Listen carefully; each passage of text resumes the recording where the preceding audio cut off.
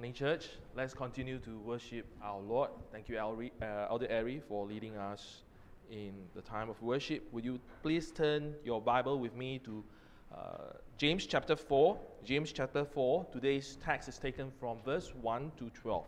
Verse 1 to 12. For you at home, I know for some reasons you have to be at home right now, and thank you for worshiping with us. Please turn your Bible as well to James chapter 4, verse 1 to 12. Very good. I can see all the children opening your Bibles. And let's dwell in the Lord's word. James chapter 4, verse 1, I read. What causes quarrels and what causes fights among you? Is it not this, that your passions are at war within you? You desire and do not have, so you murder. You covet and cannot obtain, so you fight and quarrel. You do not have because you do not ask. You ask and do not receive because you ask wrongly to spend on your passions. You adulterous people, do you not know that friendship with the world is enmity with God? Therefore, whoever wishes to be a friend of the world makes himself an enemy of God.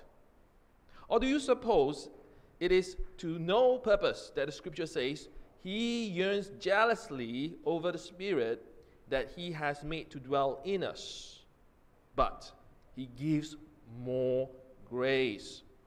Therefore it says, God opposes the proud but gives grace to the humble. Submit yourselves, therefore, to God.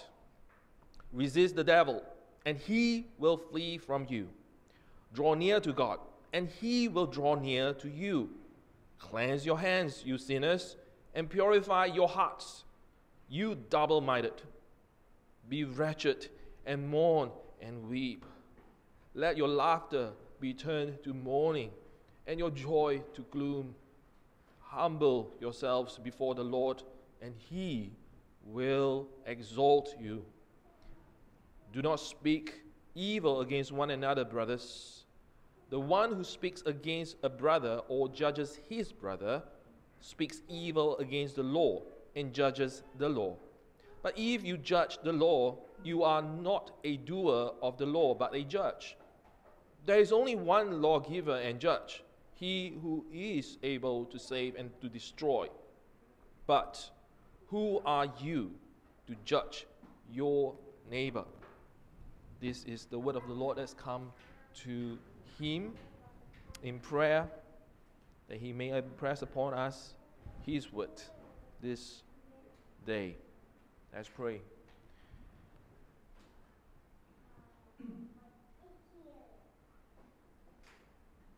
O God, who is just and who is merciful, who gives more grace. O Lord, do humble us this day, that we may hear your word and be taught by your word. O God, we know that we have much to learn as well as to do.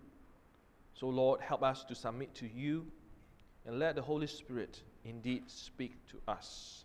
Let not this be another session of formality. Let this not be a gathering of just routine, but Lord, let it be afresh and new. Your word, refreshing and reviving us from within. So Lord, speak to us. May you transform us. May you help us all together to abide in love and to abide in your commandments. In Christ's name we do pray. Amen. So generally speaking, we recognize that having friends or friendship in our lives are a good thing. And just ask a child who attends the nursery right now or kindergarten, right? A few of you or some of you have gone through that phase. They can very quickly recite the names of their friends, right? And even recite the names who are not their friends. And for some of us, having friends or friendship is a most, if not the most important thing in the world. But what makes a friend that we would need so much of? Now, from the Oxford Dictionary, a friend is a person with whom one has a bond of mutual affection. I read again. A friend is a person with whom one has a bond of mutual affection. In other words, a friend is a person whom or who we like and are somehow joined together. Either a purpose, a cause, or something. All right? For that reason, when someone is a friend, the friend stick together, often fusing and influencing one another to some degree. Now, one day when I picked up one of my kids from school, she started talking passionately about Autobots and Decepticons of the Transformers, just out of the blue. She had not watched it before. So I asked her, why all of a sudden she becomes so aware, even passionate about talking about it? The answer came, my friend so-and-so in school loves the toys and movies of the Transformers. And he talked to me almost every day, all the time about it. For that moment, as a parent, I'm sure most of you are, and even teachers of Sunday school, I have been reminded again that who my child become friends with is very important. In fact, she reminded me who my friends are, which is essential. And I'm in contact with two of my childhood friends. But only one of them, I continue to have a close relationship or friendship. And not too long ago, as the two of us reflected how our friendship for nearly 40 years, we recognized we had many things in common. But we also have differences and quarrels. There was a point in time when we thought our friendship would just end. And then came a new friend into both our lives who helped us understand, to reflect, to reject, strive, and to resolve our quarrels. So, in our text today, James would help us to reflect our friendship with one another and with God. Friends, for those of you who are seeking to know the kind of friendship God offers, stay tuned all the way to the end. You will get a whole picture of the kind of friendship that God offers when this sermon is done. Now, to help guide us through the sermon, here is the big picture and the big idea of this sermon. We must reject strife from friendship with the world and humbly submit to God's offer of friendship. And the outline is simply two only, all right? Firstly, reject the friendship with the world, and secondly, resolve the friendship with God. Okay, so reject the friendship with the world, and secondly, resolve the friendship with God. Also, resolve as in settle and decide firmly on a course of action when God offers His friendship. This is something that Elder Ari, just now leading the worship, kind of encouraged us to have a course of action, right? Even as we hear the word. Now, in our text, James urges the believers of the first church, mainly Jewish people, to reject friendship with the world. He urges them to first reject strife in verses 1 to 5, and then to reject slander in verses 11 to 12.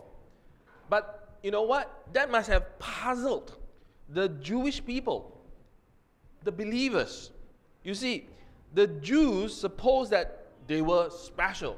They thought they had already rejected the world and supposedly separated from it by their customs and traditions. Now, the Jews who became the believers of Jesus Christ, suppose they would be even more exclusive from their community and the world. However, this is when James submits his first evidence in verse 1, that they would be no different from the world. He asks with a soul-searching question in verse 1, what causes quarrels and what causes fights among you? In other words, what is the fighting really about? What is the fighting really about? Then James implied the answer with another question. He asked, is it not this, that your passions are at war within you?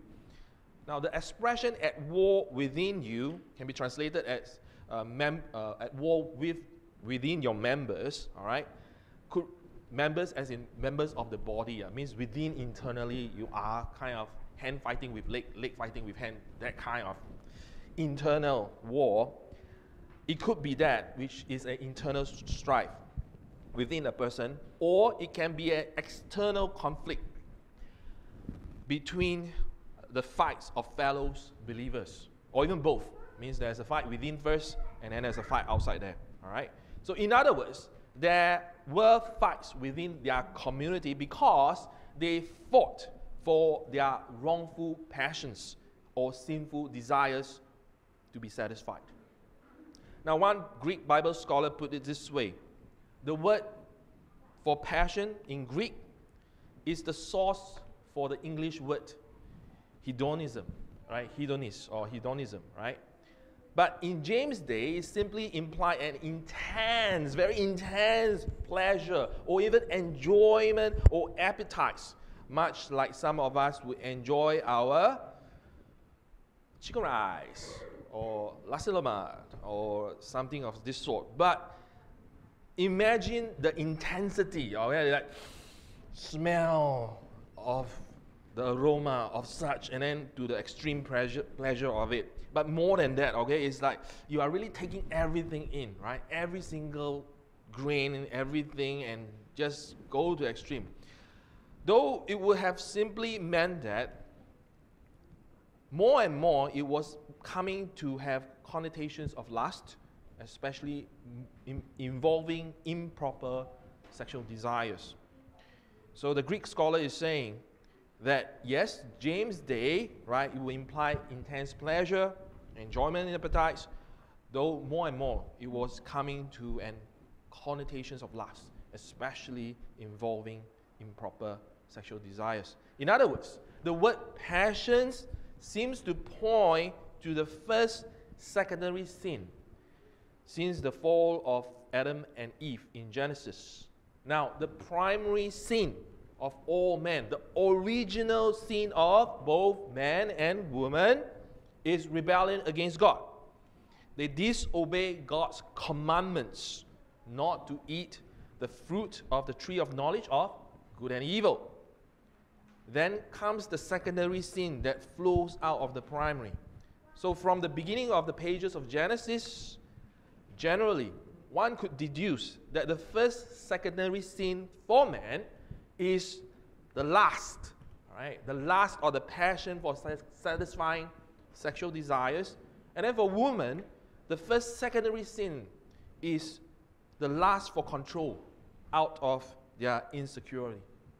And for this reason, James, like an Old Testament prophet, brings 4 charges against the strife of the believers for violating the commandments of God, specifically the 10 commandments. In verse 2, the first charge: you murderer, with hatred because you desire and do not have. The second charge: you fight and quarrel because you covet, being greedy, envious, that you cannot have. Now, covetousness and greed violates the 10 commandments. In verse 3, the third charge: you pray for getting things only to satisfy for your own desires, and you don't get it. That's the use of God's name in vain, that violates the third commandment. And finally, concluding his charge in verse 4, you adulterous people, it's including myself, all right? Here is an echo from the pages of the prophet Hosea.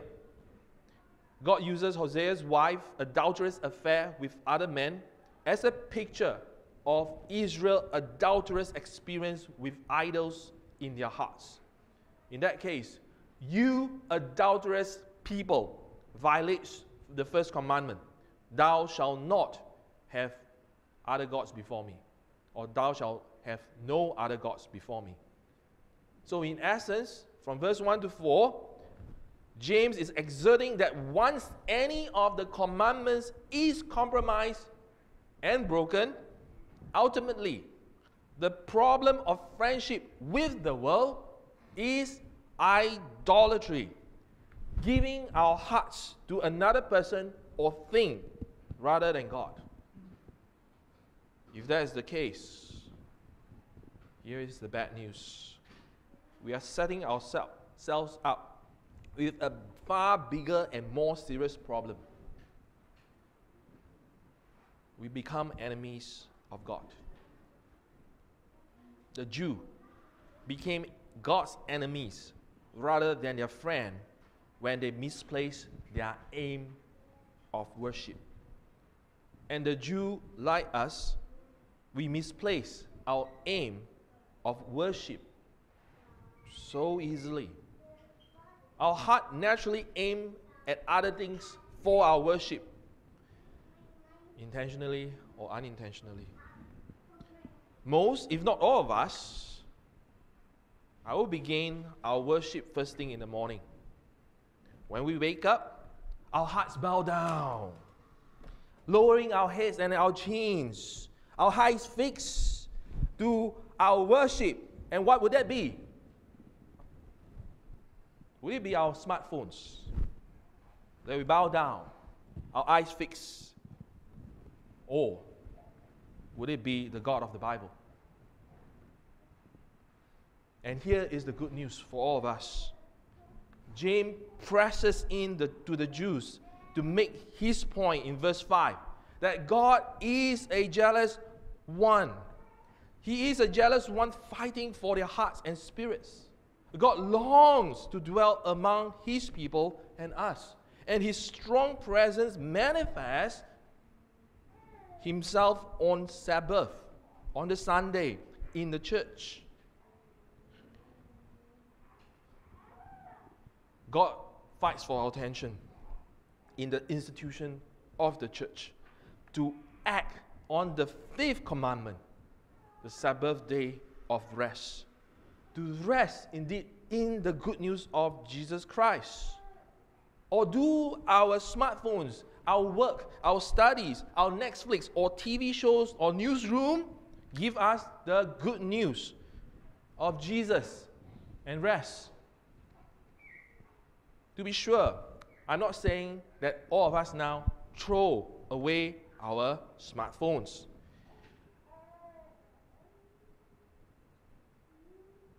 I have some thoughts right now, but I will not go there.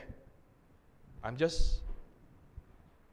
be sure, I'm not saying throw away all our smartphones. What I'm saying is, will we check our worship on Sabbath? Will we check our worship on Sabbath? Our hearts bowing down as our eyes fixed on Christ Jesus and his good news for us today. Back to the text. Wouldn't we respond to God today to reject the devil and so resist any strife or slander among our communities? For those of you seeking the faith, it is the same. Would you reject the devil and so resist any strife or slander? From verses 1 to 4, James urges the Jews and us to reject strife as stemming, all right, as coming out from friendship with the world. Now, strife is angry or anger or bitter disagreement over issues. Strife is a conflict that arises from worldly wisdom, as mentioned in the last verses of James chapter 3 in the previous sermon. And strife will lead to hurting others. And one particularly insidious, evil manifestation and a result of strife is slander. Slandering is making false judgments and damaging statements about someone. Now, to be sure, James is not saying don't make any judgment calls, because he just did exactly that. But don't make false judgment, which is slandering. For this reason, James urges us to reject slander in verses 11 and 12. Slandering fellow believers slander God's law, which prohibits such action. Slandering absurds, supplant, and forcefully take over God's role as the only perfect judge by placing believers in a position of judging God's law instead of obeying it. So, you might ask, how does that practically work out in our lives? How do we judge God's law? We judge God's law when we point our finger at other people instead of ourselves. All right? You use God's law, to judge other people instead of using it to judge to yourself first. To be sure, James is not saying, hush, Dan, be very private, don't talk about anything that you have done wrong or covering up the sins in our lives or others. It's not about that. On the contrary, James is precisely speaking up here against the sin of his people and the church. We are to be vigilant, bring to light the issues, expose the sins and darkness in our lives, and especially in the community of believers. That we should reject the devil's scheme of destroying our lives and our church, as said in Ephesians chapter 5. Is your friendship in the virtual world, in your games, producing quarrels with your family? Is your friendship with ungodly people at school, at work, or even church attendees, whether here, in present, or online? Is your friendship with ungodly people tearing apart your relationships in your family or in the church? We'll do well to remember that the devil also knows how to quote scriptures too when tempting Jesus at the wilderness. The devil offered Jesus the world and its friendship. But Jesus rebuked and rejected the friendship with the world. For this reason, verse 7 tells us to resist the devil, resist his offer of friendship with the world. And God promised that the devil will flee from you and I, the church, as we submit to the light of Christ. So may I urge all of us to step out of the darkness, be willing to take sins at task, either ours or painfully others. Reject your friendship with the world and be the light. Resolve your friendship with God. Again, resolve as in settle and decide firmly on a course of action. And in verses 6 to 10, then James tells the Jew, and so speak to all of us as well, to resolve the friendship with God. Now verse 6 is the good news to all of us of wanting to break free from the friendship of the world and resist the devil. God tells us that He gives more grace. He said He gives more grace to us as He did with the Jews. James is recalling what God has done with the Jews. God gives more grace. The evidence is when we see God's grace restoring the people of Israel after exposing their sins with his admonishment and chastisement. You can observe this, especially in the book of Jeremiah and Lamentation of the Old Testament. Now, in the last pages of Jeremiah, in the last pages of Lamentation, both shows God's grace. But even more so, God showed more grace by writing half of the pages, half of the book of Jeremiah, of his warning, his verbal warning, pursuing his people over and over again through the words of Jeremiah. Yet, Israel continues to pursue friendship with the world. They think everything is good. Why worry? The Babylonians are not going to come after us. They can fight all the way. And by the way, as much as they can fight, they are waning off. They can't hurt us. We are having a good time. Our good time will last forever. And so Israel continues to sin, pursue the friendship with the world. It is the grace of God that He stopped them at their track to destruction and redeem those whom He will choose. God is always the one offering the friendship to the Jews and to us. Now, the question for all of us is then, how would we respond to God? What is our resolve to decide firmly on a course of action in our life? Verses 6 and 7 urges the Jews and all of us to resolve to humbly submit to God in response to His friendship. And verse 10 says that when we do that, God promises to lift us up from our mud and even sometimes blood pool of sin. What does friendship with God look like, you might ask then? From verses 7 and 8, it looks like one who is resisting, who is pushing back the influence of the devil and the world, and at the same time, it looks like drawing near to God.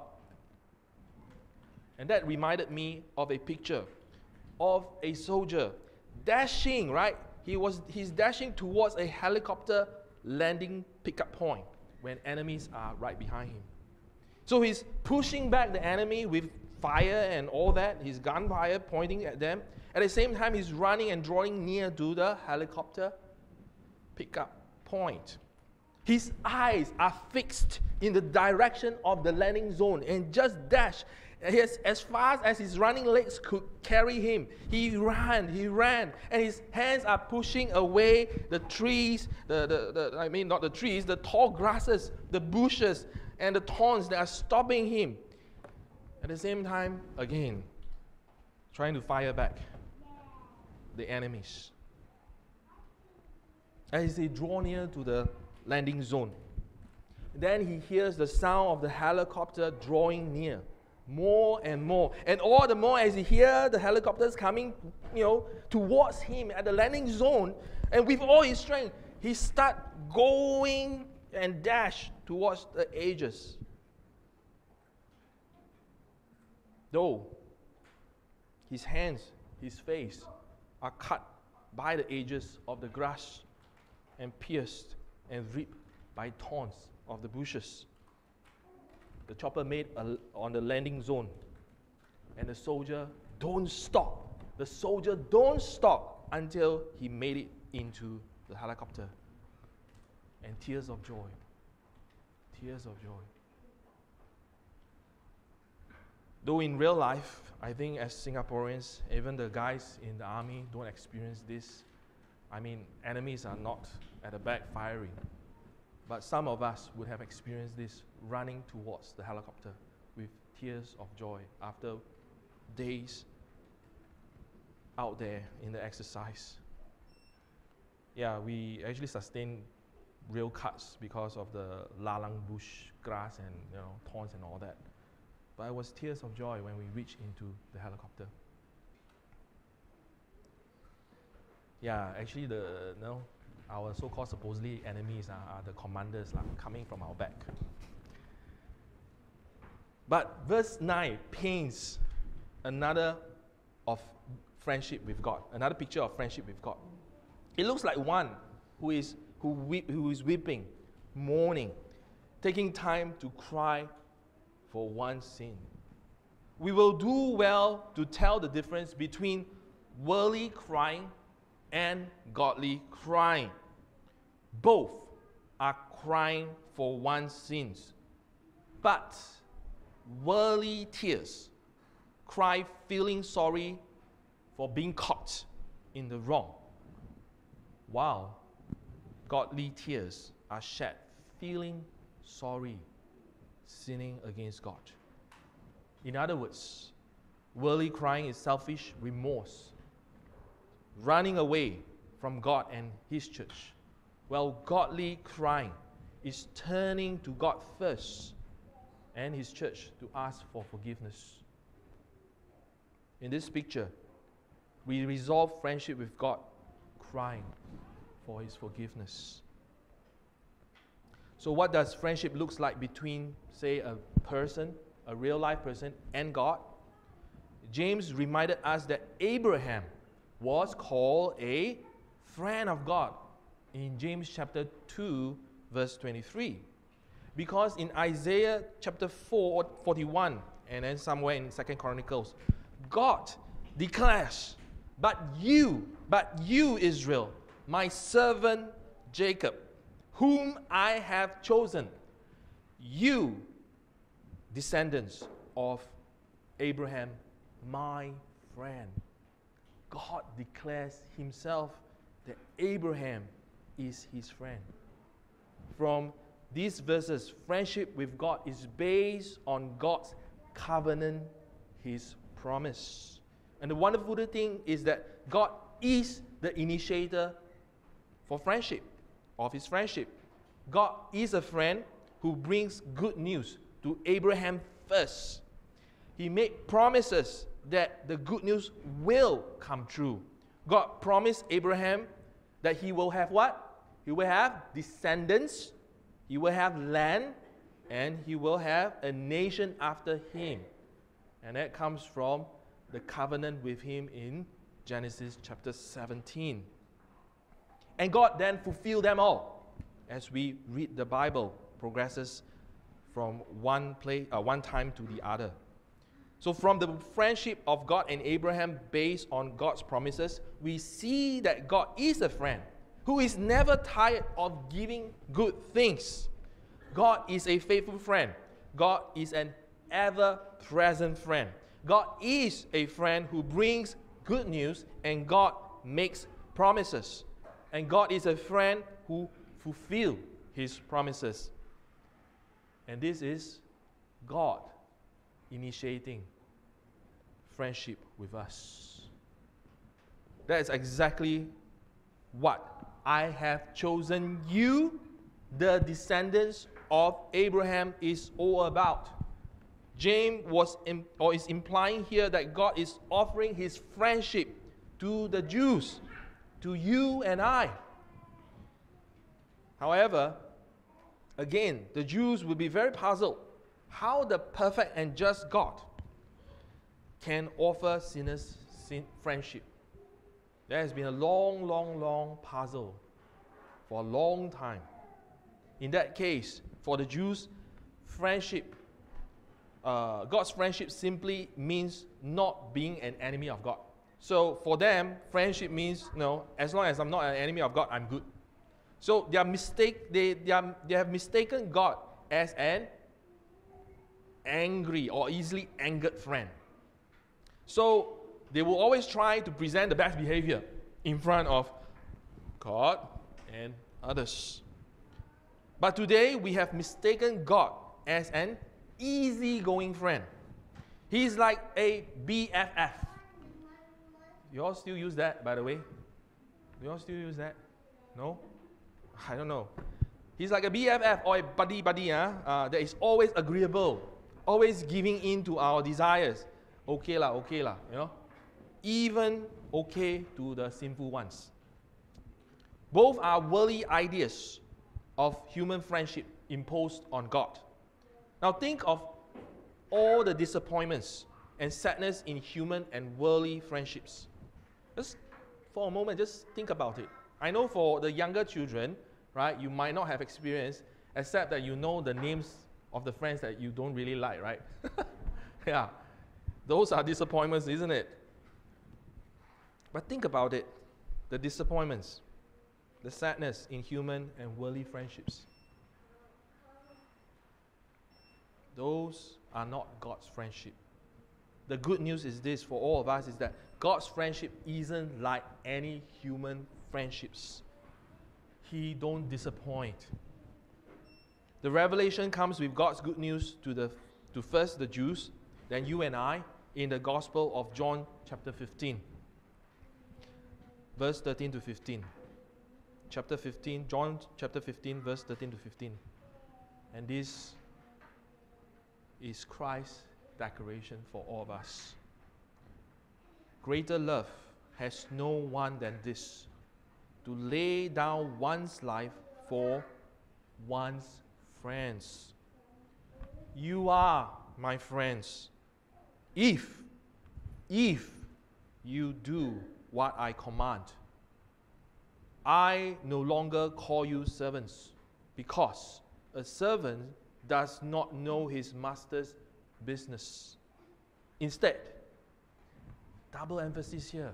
Jesus said again, I have called you friends. Based on what? Based on the covenant with Abraham. His descendants, his physical children, his spiritual children, all of us who believe.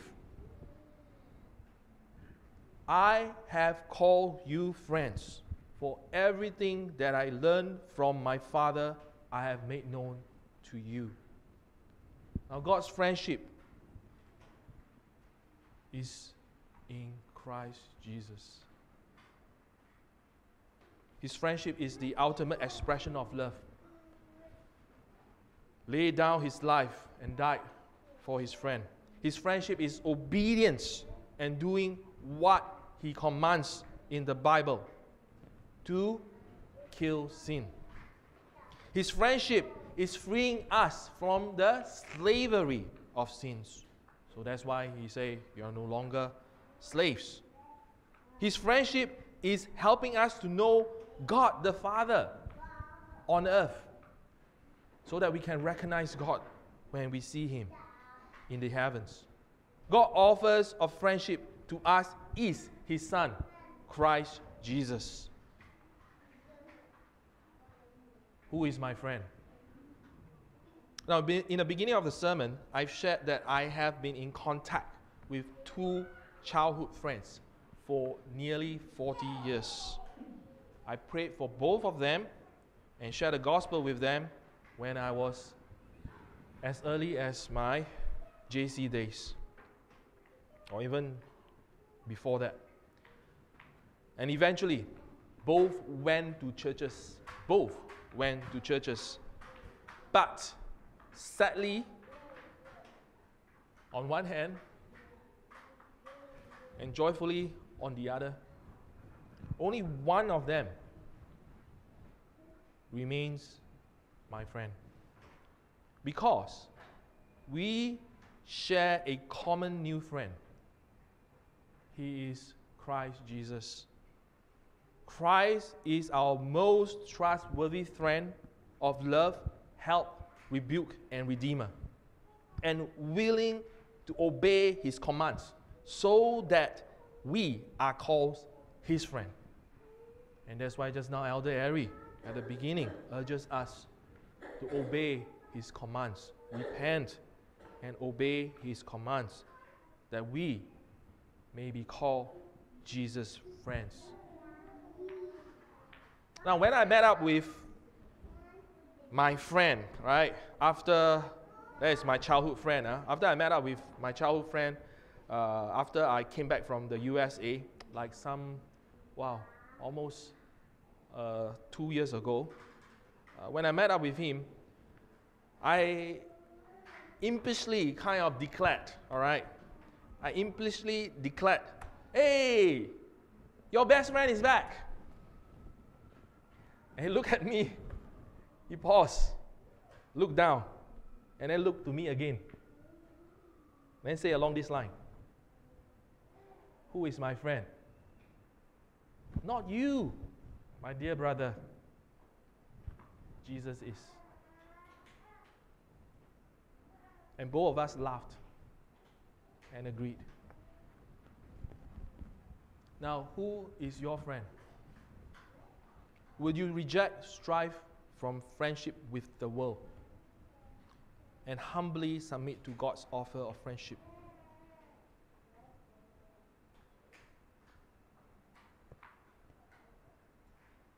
So today, you may carry this question with you. Who is my friend? This is the preached word of God.